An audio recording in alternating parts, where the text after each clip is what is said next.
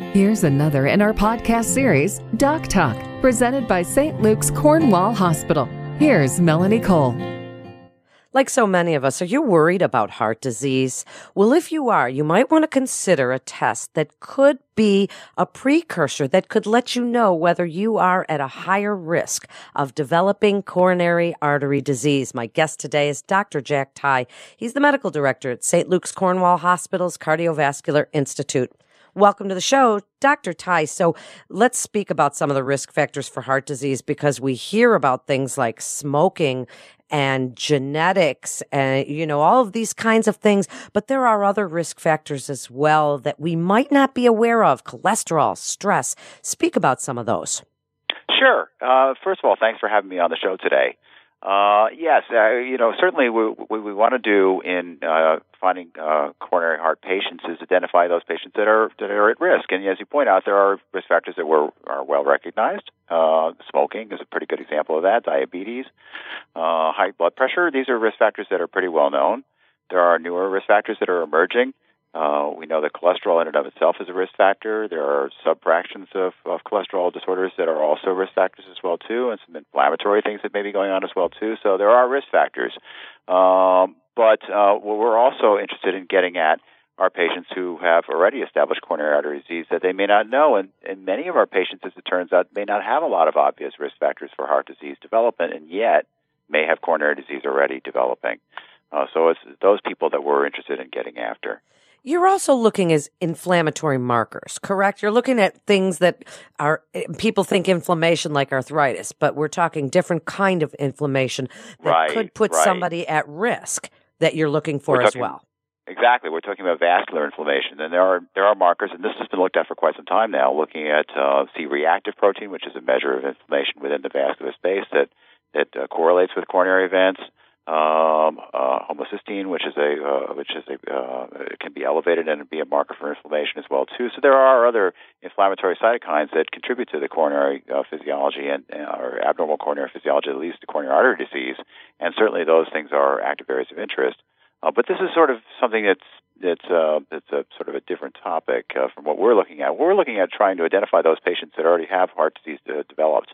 And I guess the easiest way to sort of think about this is think about, okay, who is the at-risk patient? We're pretty good at clinically picking out who are the people who are likely to have heart disease. We have just our eyeballs. We know the risk factors. We know that people with diabetes and people who smoke and are overweight and underactive and have high blood pressure and have high cholesterol, those are pretty high-risk people that are likely to have coronary artery disease.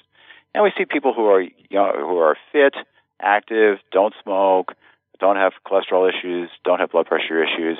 They're generally low risk. And we have tools that we can use to measure this. We can use a risk factor predictor, something called a Framingham Risk Index, which is a marker, sort of a tabulated way of adding up risk and figuring out, what is your relative risk of having a coronary event in the next 10 years?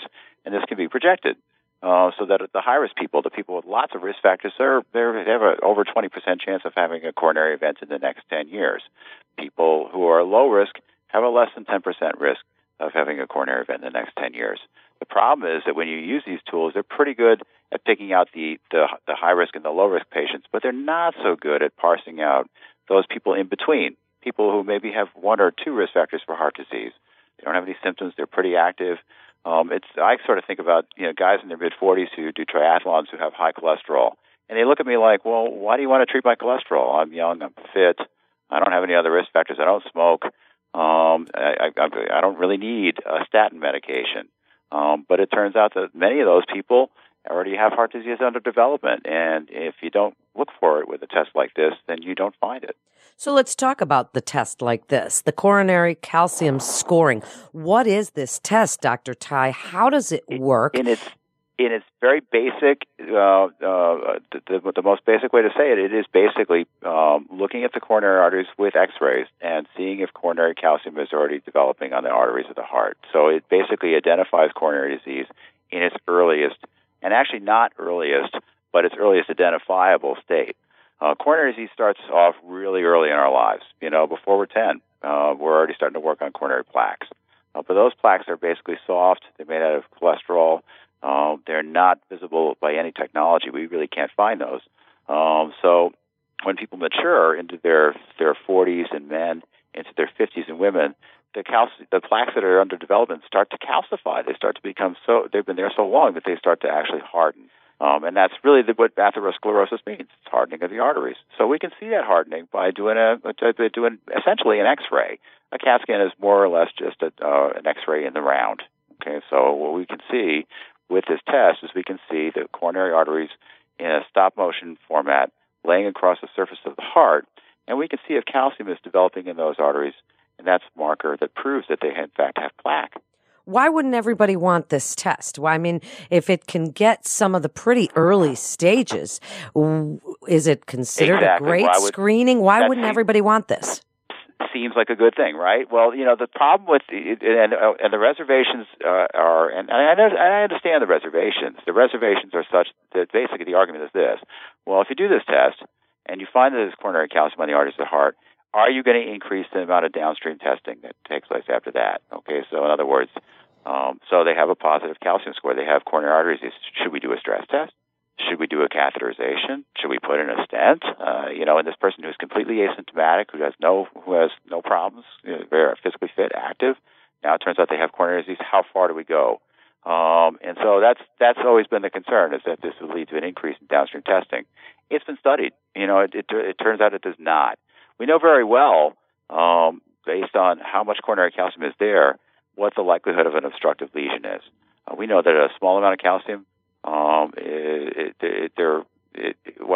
could give you, if I want to break it down you can break it down into 4 different groups. A calcium score of less than 100, 1 to 100 means that there's virtually no one has obstructive stenosis. Somewhere where the calcium score is 100 to 400, there's about a 4% chance of having an abnormal stress test. If the calcium score is between 400 and 1,000, there's about a 15% chance of having an abnormal stress test. And if it's over 1,000, then the risk is higher. It could be approaching 50% of having an abnormal stress test. So you can get an idea, the amount of calcium, the likelihood of having an abnormal stress test.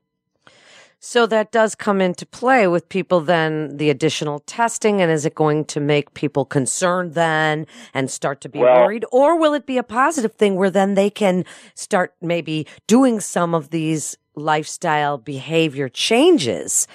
Exactly. Might change this. The worry is that, go back a few years. We used to do PSAs, prostate-specific antigen testing on pretty much everybody. And that led to a lot of prostate biopsies, a lot of prostatectomies, and all the complications that can come out from prostate surgery. And not a life was saved. Okay? So no change in mortality from prostate cancer, despite all this aggressive testing and treatment. And so you certainly would see, you could see in calcium scoring, again, a screening test that finds coronary artery disease. Is it going to lead to more testing? Is it going to lead to better outcomes? And the problem with calcium scoring is that the outcomes data is not there, okay? So we know that there is evidence of coronary disease, and for many people that can be very helpful as a positive motivator to maybe get them to make some lifestyle changes or to begin taking an aspirin, or maybe if they were on the fence about taking that statin and they're not sure they really want to do that, sometimes knowing that they have coronary disease is a motivator to actually undergo treatment. But what we don't have is enough data to say that if they do these things, that they're going to do better. Okay, that they're going to have less heart attacks, that they're going to survive longer. Does insurance cover this? Missing. Insurance does not cover this, and that's the reason why insurance does not cover this, because there's no outcomes data. Colonoscopy. If you have a colonoscopy, you can show that people are less likely to die of colon cancer. They cover that. Calcium scoring, we don't have that kind of data yet. I was going to bring up colonoscopy as a perfect example of some of these kinds of things that do work specifically for the purpose of screening and even prevention. So Screening testing is a very complicated issue in medicine, Does a screening test really help, So, and this is where mammography and, colonoscopy, there's proven benefit to these tests. But calcium scoring is a test that has yet to have that data to prove that it, in fact, does improve outcome. So, Dr. Ty, then what would you like listeners to take away from this, patients to take away if they're going to ask their cardiologist, or if they even have seen a cardiologist, if they're going to ask their primary care provider, what about a coronary calcium score? Should I get that? Who would they ask, and when would they ask that question? I think it's a great question to ask, even at the internal medicine, at their primary care level. Primary care doctors are the doctors where the rubber meets the road. We see patients, in our offices usually already after they've had a coronary event, or they're already at risk, or they've already got coronary disease under development. It'd be nice to know, before they get to that point. And this is where the primary care doctor, becomes so valuable. So when they're sitting and having that conversation about, gee, your cholesterol is kind of high, I wonder should we treat this? That's a great time to think about a calcium score. I think there's a little bit of an age disparity between men and women in terms of when coronary calcium develops. Usually in women, it's about 10 years later. So, guys, if you think guys started developing coronary calcification in their late 30s, 40s, early 50s, women, you want to frame shift that maybe 40s, 50s, 60s. If a calcium score is 0 in a lady in her 40s, that might not be true 10 years later. Well, that's right. And we've learned, haven't we, that women have different signs of heart attack, different symptoms of heart disease. That's correct.